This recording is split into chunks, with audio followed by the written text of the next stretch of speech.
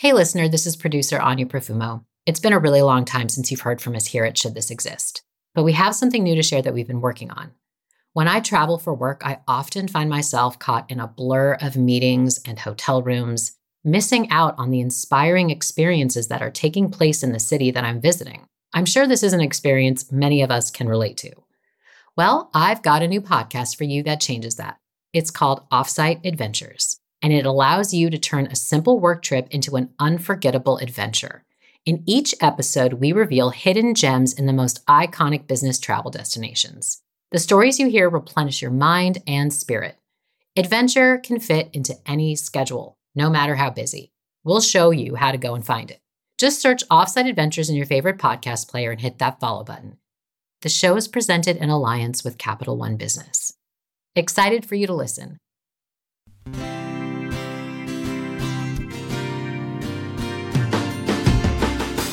A lip corner pull, which is pulling your lips outwards and upwards, what we call a smile, is Action Unit 12. The face is one of the most powerful ways of communicating human emotions. We're on this mission to humanize technology. I was spending more time with my computer than I did with any other human being. And this computer, it knew a lot of things about me, but it didn't have any idea of how I felt. There are hundreds of different types of smiles. There's a sad smile, there's a happy smile, there's a I'm embarrassed smile, and there's definitely I'm flirting smile.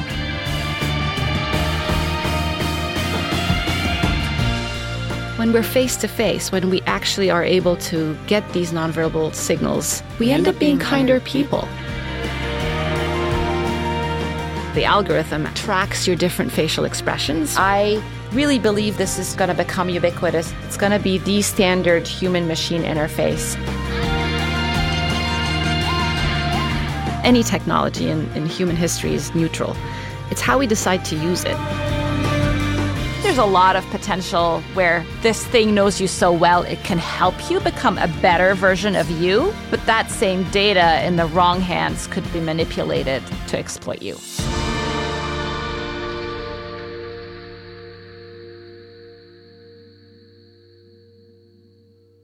That was computer scientist Rana El-Kaliouby. She invented an AI tool that can read the expression on your face and know how you're feeling in real time. With this software, computers can read our signs of emotion, happiness, fear, grief, which paves the way for a future where technology is more human and therefore serves us better.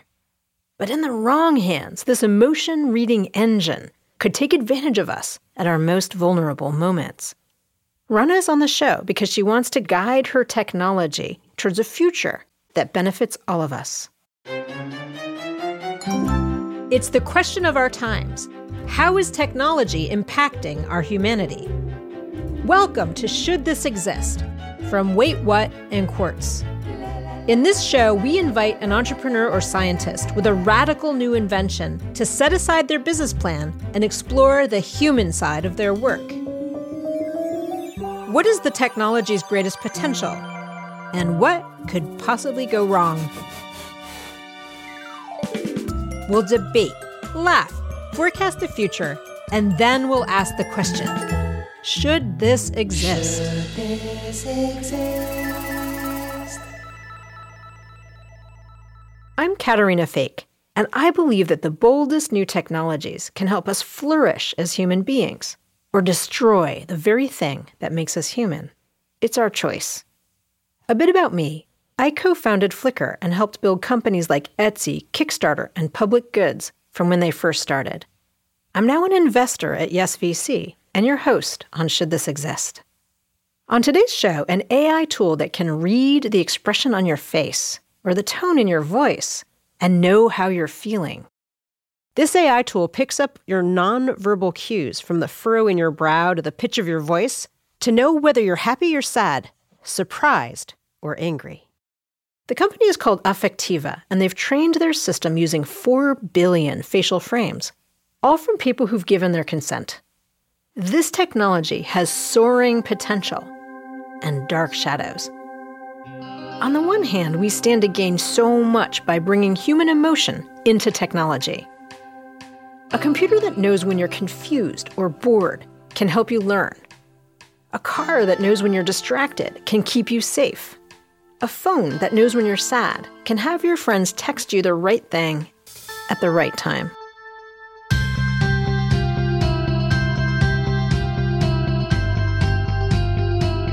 But let's be real. In the wrong hands, this technology is terrifying. Any system that knows how you feel could be used to influence you or incriminate you. Think about thought crime in 1984 or pre-crime in the Minority Report. This is an invention that sparks a lot of skepticism in a lot of people for a lot of different reasons. It's not new that people want to try to capture your imagination, your emotional imagination or any other. It's an old fantasy. It's an old dream.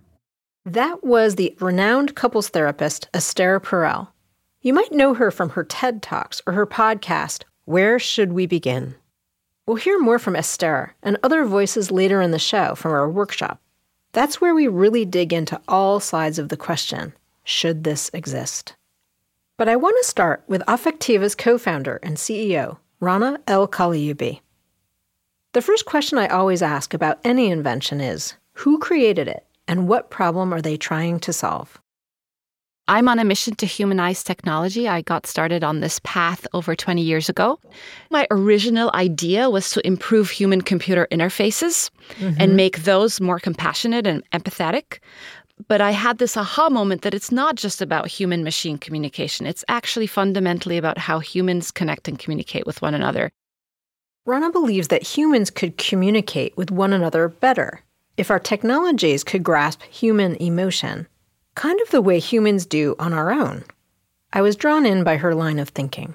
I'm sitting here with you and we're in person, and I can see the way your face moves, your micro expressions, moments of doubt or thought or amusement. And so we're designed for this. Yeah, exactly. We're made for this. Exactly. Humans are hardwired for connection, right? That's how we build trust. That's how we communicate. That's how we get stuff done. And when you're communicating with somebody through chat, let's say, how much is lost? 93% of our communication is nonverbal. Only 7% is communicated via the actual words we choose to use. So when you're texting somebody, you're just communicating 7% of the signal, and 93% is just lost. Right.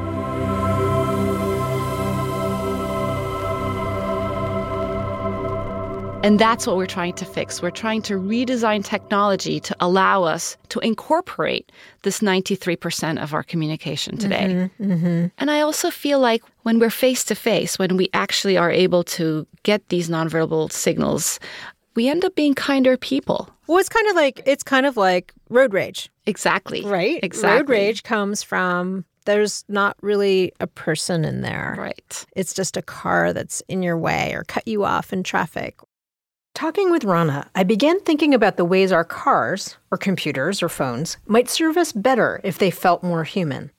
But there are many ways to humanize technology, and Rana has focused on interpreting nonverbal signals like facial expressions. And it turns out she's been studying facial expressions a long time. Rana was born in Cairo and moved to Kuwait as a kid. My dad was pretty strict. You know, I'm one of 3 daughters, and so he had very strict rules around what we could and could not do. And so one of those rules was we were not allowed to date. In fact, I was not allowed to date until I finished university. So my first date was right out of college. And so as a result, I just basically focused on other kids at school, and I became an observer, right? And so I remember, especially as a high schooler, sitting during recess in our school's playground and just observing people, observing one particular couple. I think I spotted their flirting behavior even before they both realized it. The things that I remember clearly are the change in eye blinking behavior. The eyes lock for an extra few more seconds than they usually do.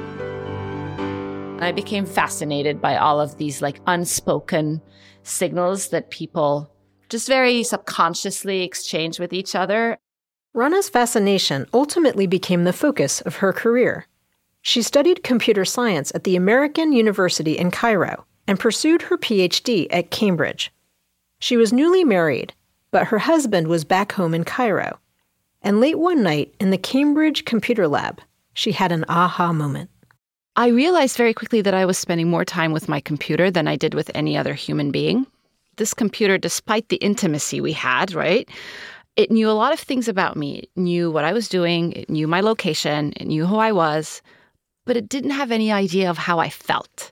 But even worse, it was my main portal of communication to my family back home. I often felt that all my emotions, the subtlety and the nuances of everything I felt, disappeared in cyberspace. There was one particular day I was in the lab. It was later at night, and I was coding away. I was feeling really, really homesick. I was in tears, but he couldn't see that. And I felt that technology is dehumanizing us, is taking away this fundamental way of how we connect and communicate.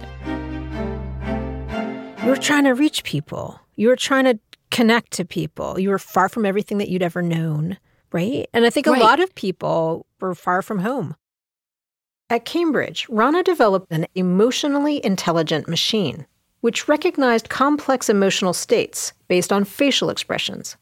She won a National Science Foundation grant to come to the U.S. and join the MIT Media Lab. There, Rana took this core technology and applied it to different products. The first use case? Kids with autism. People on the autism spectrum really have trouble understanding and reading other people's emotions and facial expressions.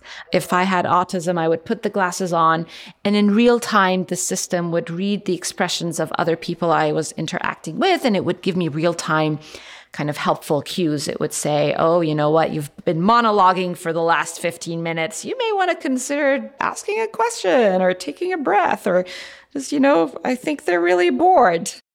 Rana's technology drew extensive interest from companies. These Fortune 500 companies would say, have you thought of applying this in automotive or for product testing or content testing or banking or retail? And I kept a log.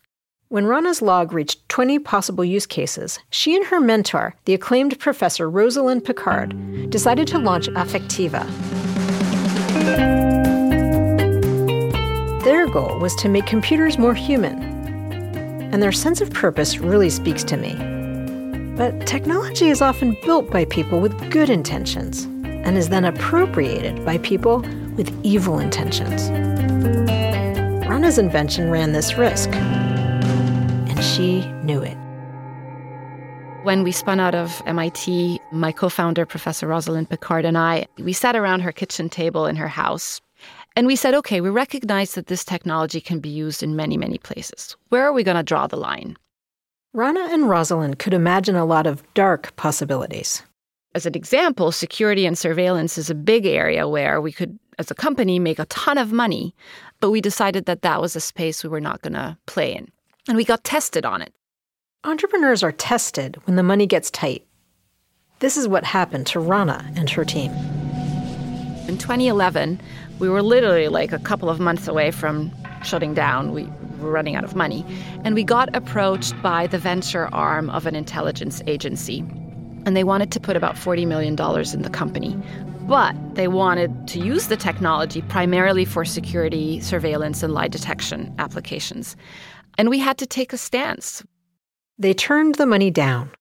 A lot of entrepreneurs, when faced with that, if they hadn't already discussed it, would not have had the power to have been able to say no. Right. I do feel like it's important that you be very clear around what your core values are. It's also our responsibility as leaders in this space to educate the public about all of the different use cases. Because what I like to say is technology is neutral, right? Any technology in human history is neutral. It's how we decide to use it. And this seems like a good place to pause so I can show you how this technology works. Today, Affectiva's technology reads human emotions through our face and our voice. With the voice, it's not about what we say, but how we say it. So how fast I'm speaking, how much energy is in my voice? Is it flat and monotonous, or is it excited and kind of intense? Am I speaking fast or slow? And then there's the face. All our expressions, smiles, smirks, or grimaces, are controlled by the dozens of tiny muscles around our eyes, nose, and mouth. In the 1970s, scientists developed a coding system to categorize these expressions. When you furrow your eyebrow, often an indicator of confusion or anger, that's action unit 4. A lip corner pull, which is pulling your lips outwards and upwards, which is what we would call a smile, is action unit 12. These action units combine in different ways to convey different emotions, and subtle differences can change the meaning. A smile is not always a smile. If I pull both my lips upwards and outwards, but I combine it with kind of my eyes kind of shrink a little bit and they close a little bit, that's usually a Duchenne smile. It's a true, spontaneous smile of enjoyment. Now, if I only smile with one half of my face, that's a smirk. And a smirk has very negative connotations. When Affectiva's technology scans an image of a face, it analyzes all these muscles in real time to identify the action units. But what each facial action unit means for different people in different cultures is another story. What is more tricky and more challenging is mapping that action unit 12 into an emotion word that we recognize as humans and that we can relate to as a feeling. That science is, I'd say, less well understood. It's complex, right? Humans are complex. We wanted to help you picture this, so we tested Affectiva's software on a few iconic moments captured on video, and we're going to share the results.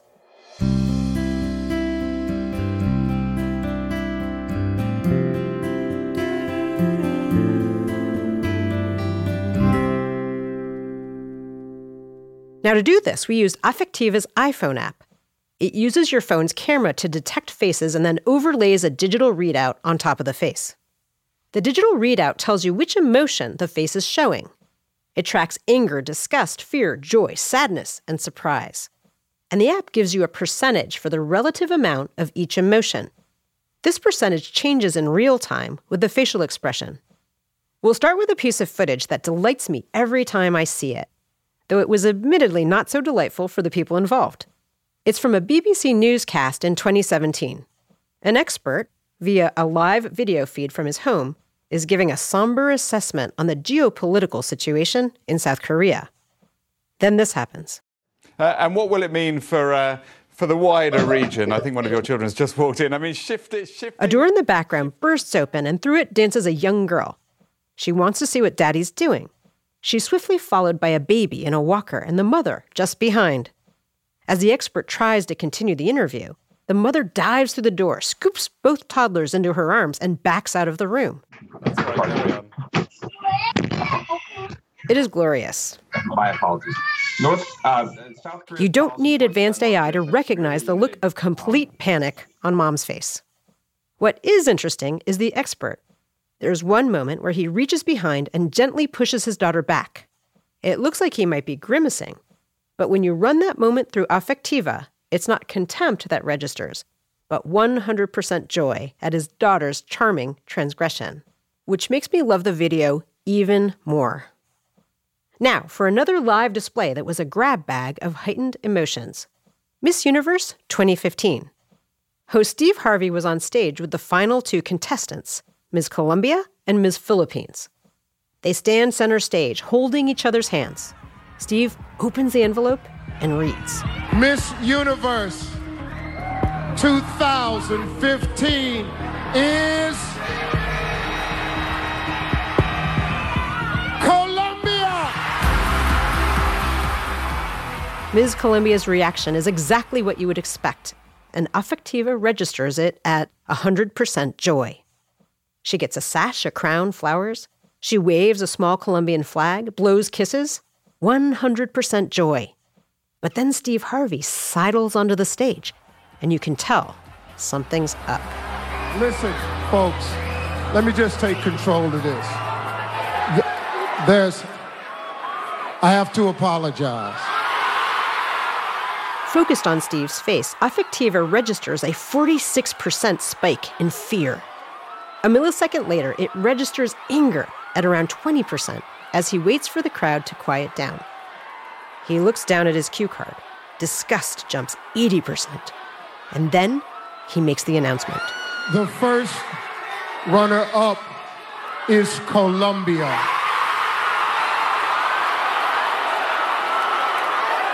Miss Universe 2015 is Philippines. The camera cuts to Ms. Philippines. The meaning dawns on her. Her fear turns to 100% joy. As for Steve and Ms. Colombia, well, I can't tell you because by this time, Steve made a rapid exit.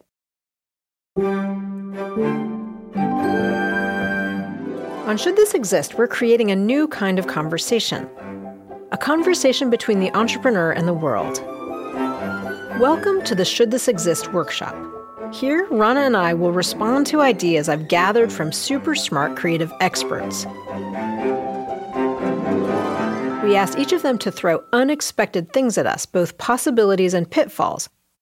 We have a stacked roster of experts today, and we'll start with Joy Buolamwini, a researcher at the MIT Media Lab focusing on facial recognition software, and founder of the Algorithmic Justice League, who also happens to be a poet. In 2019, we can't talk about facial recognition without talking about the potential for algorithmic bias.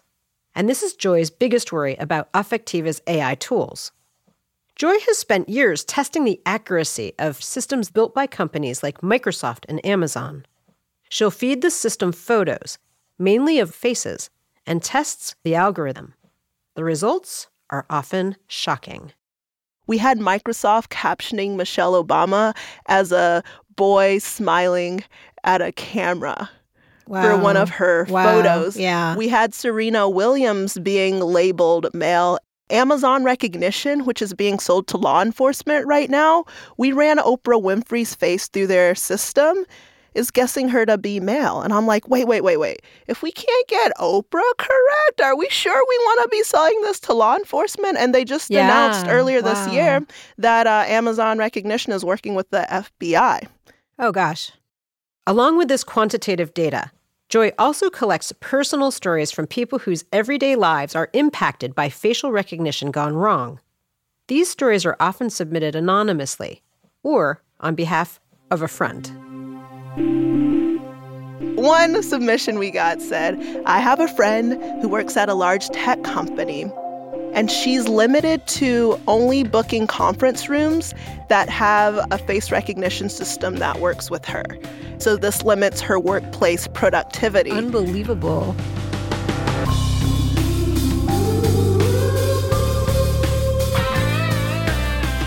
This is presumably a large tech company. It's a large if they've got tech. like that kind of tech. It's a large tech company you've probably heard of. The idea of an African-American woman in 2019 running around to find a conference room that can recognize her face is just appalling. The company kind of outed themselves by saying, oh, we're aware of this and we're trying to make changes. Now, when you take facial recognition, which already typically struggles to identify people who aren't white, and you add a layer of interpretation on top of that, this is what worries Joy about Affectiva. Can you measure an internal state from somebody's external expressions? And this is contested, right? So this is where a company like Affectiva can start facing criticisms. So, yes, we've seen this everywhere. How do you as a facial recognition AI company guard against this happening? Absolutely. So first of all, I'll start by saying I'm a huge fan of Joy and her work, and I think we need more people like her to advocate against algorithmic and data bias. The way to think about this is that it's a combination of the data you use for training these algorithms and then the actual algorithm. And I would argue the team designing for these algorithms as well. If you feed the algorithm faces or emotion expressions of middle-aged white men, that's what the algorithm's going to learn. And then if you then deploy it, on darker skin-colored people or females in Asia, it hasn't really seen examples of that. the more diverse the people who are designing these systems are, the more they can say, I noticed that there aren't enough data of people with my skin color, darker skin color. Can we make sure we include that? Or, I have a beard and I noticed that we don't have any people in this data set who have beards. And the list goes on and on and on.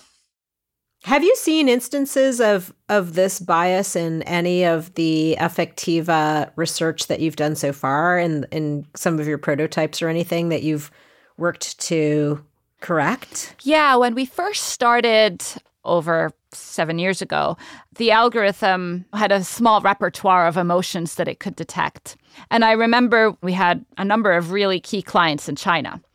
And they reached out to us and they said, okay, this algorithm is rubbish. It doesn't really work on Chinese people. And we were like, I wonder what's going on there. And we kind of dug into the data and we noticed that a lot of Asians have this very subtle smile. It's kind of a very subtle lip corner pull.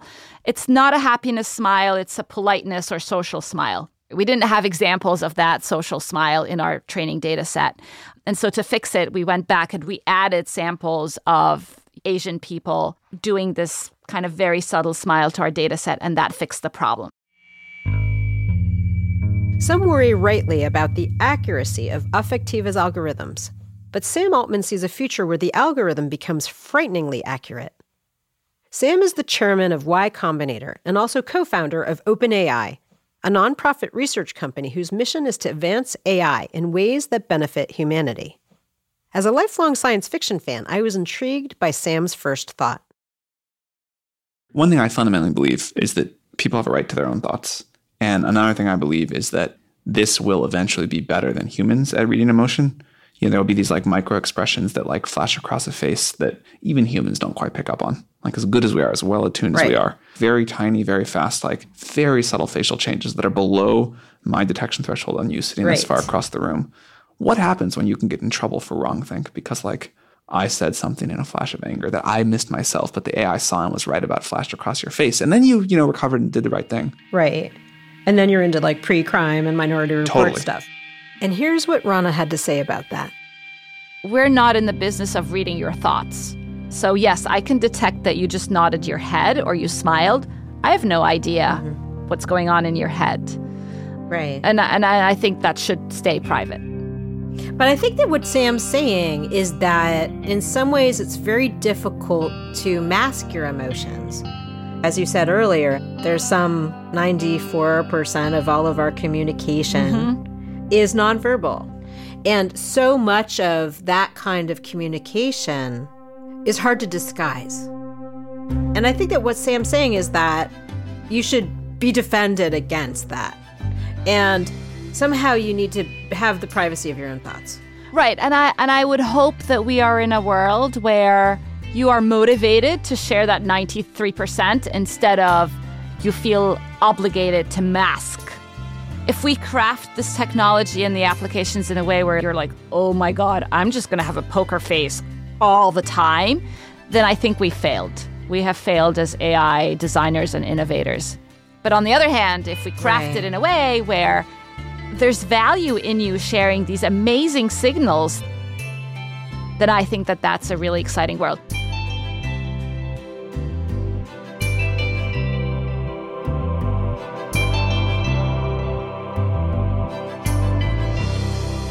I do think that there are contexts in which you're more likely to see the benefit than others. If it's a safety application in a car, that's very different than if it's a facial recognition on your refrigerator providing you with more ice cream. Is it advertising? Is it kind of pushing products on you?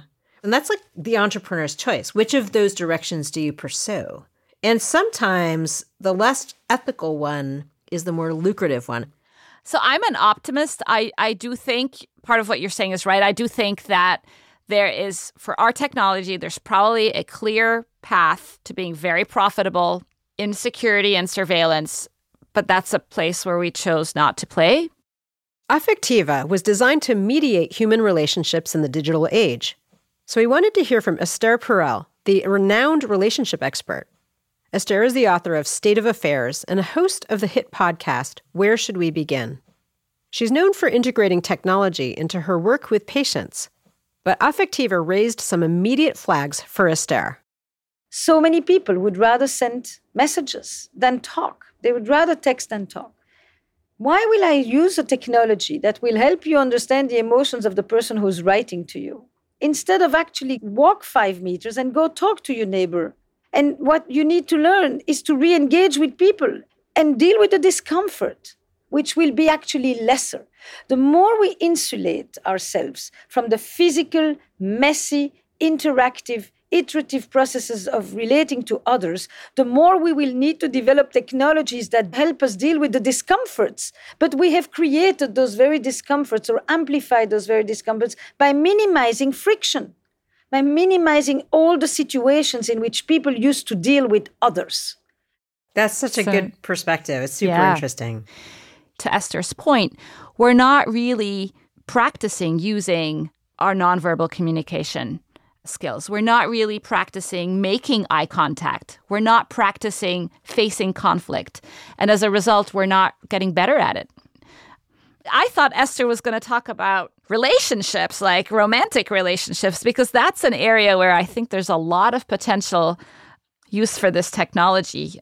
Like, what could it solve for? I mean, I think it could be the bridge. You know, if you're sending off really angry vibes, it could flag that. It could say, you know, you were actually yelling today. You think you weren't, but you know what? You were really yelling. Or, you know, you weren't really paying attention during this conversation. You were half present.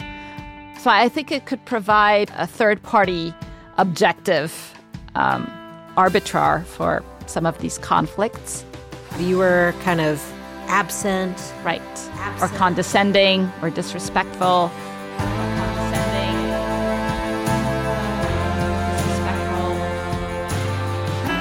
And what if it's an app that both partners have? I'm just trying to imagine this. It's kind of great. Let's look at a utopian scenario. As the director of the MIT Media Lab, Joey Ito is constantly looking at emerging technologies and predicting their consequences. Joey was quick to spot a range of possible outcomes for Affectiva. The positive side would be I'd love for, with consent to have children and teachers have it connect so that you can improve learning outcomes. And if it's a mother with a child, you can understand how children are feeling and maybe alert caregivers for potentially dangerous situations. I mean, I think there are so many times when somebody wishes they could express their emotions and can't. And I think that a lot of this comes back to the genesis story of the technology itself. This resonated with me.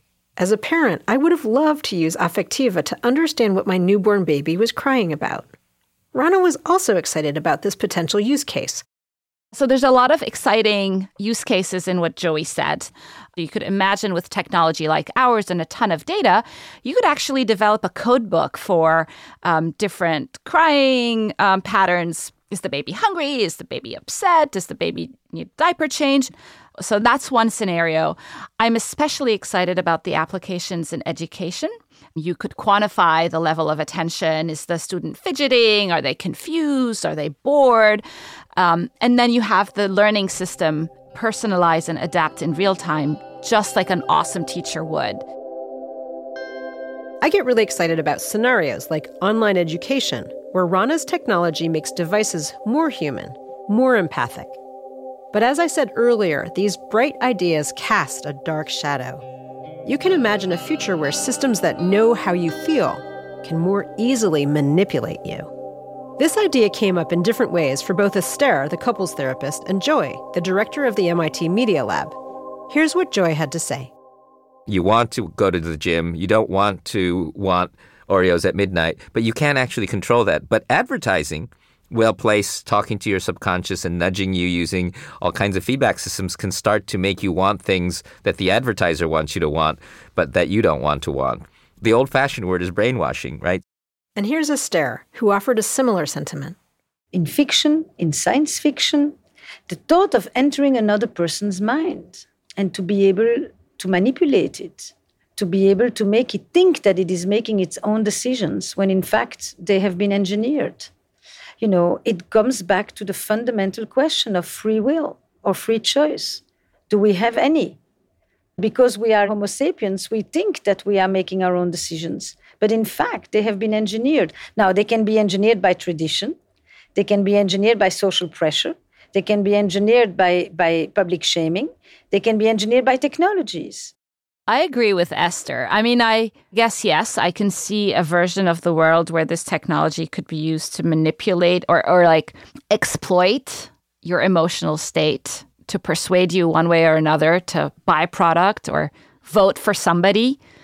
But I also want to argue that we're already in this world. We are already, like our data is already being used to target ads to us. So I always find it completely shocking whenever I arrive at the airport in Las Vegas. Mm-hmm. There is disorienting carpet. There are flashing lights. There are no signs of what time of day it is. Exactly. It is completely dark. And all of that is designed to put you into a state of disorientation and vulnerability and susceptibility to the desire to pull the lever on the one-armed bandit one more time, right? I mean, Totally. There's environments like that. We're already in that world. But I think that what Esther and Joy are afraid of is that this could take it so much further. I do worry about that. I actually particularly worry about that in the kind of political advertising context. So you could imagine how this could be abuse in the hands of the wrong leaders.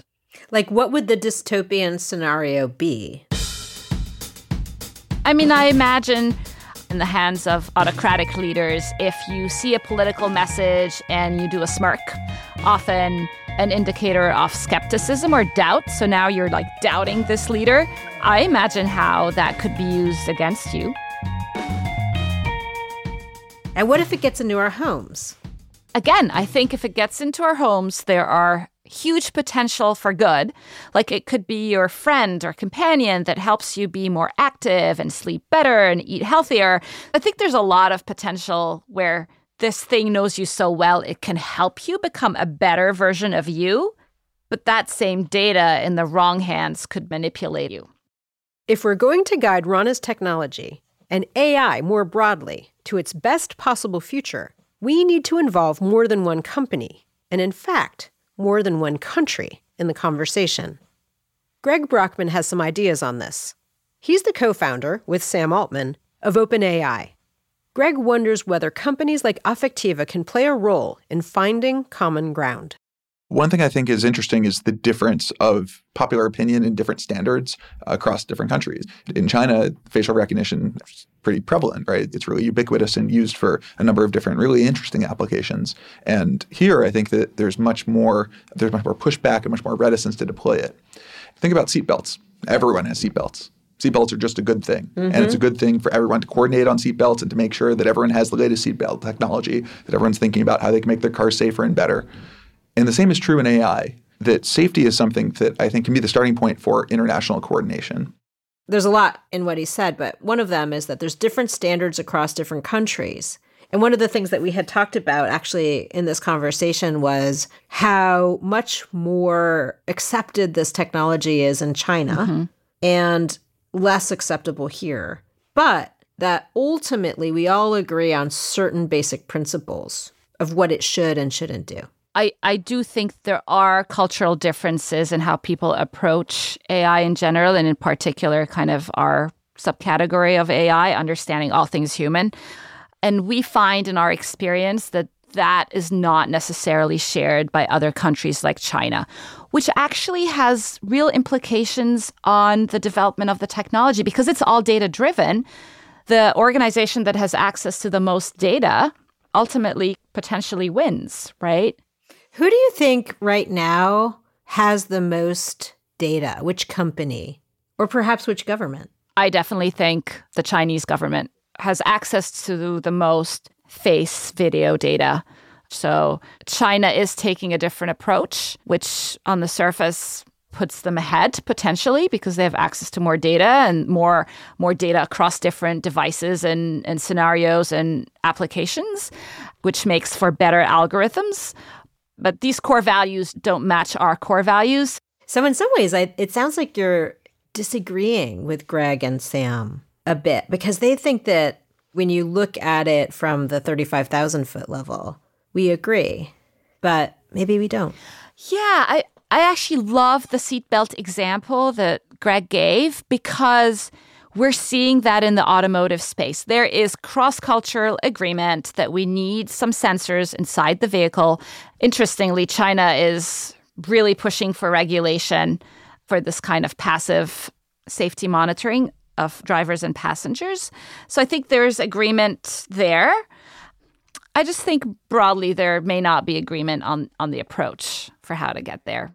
There's clearly a lack of agreement between countries and companies on acceptable uses of AI. And this points to a great dilemma, which Joey articulates. I think the tricky thing about technology is that if you don't do it, somebody else can in some ways, and so even if Affectiva doesn't do it, once people know that it can be done, that creates a business opportunity for somebody to do something that you wouldn't do. So, and I think we saw this even with nuclear energy and the atom bomb. I think a lot of the scientists who were involved in the early days started to have misgivings, but once it was out, they didn't have that much power to uninvent the thing they had invented. The power to uninvent the thing they invented? I love the words Joey put into that idea. It's one I've thought about a lot. And so has Rana. I like to think that the technology we're building has a lot of applications that are truly transformative, that can really, really help people. But there's definitely potential for abuse in all sorts of ways. And for us as a company, we've chosen to be very clear about our licensing terms. So if you're going to license our technology, you cannot use it for use cases where people are not consenting. And then I just like to be a public advocate for how this technology could be used for good or for evil. And I feel like that's our social responsibility to educate the public. But you're right.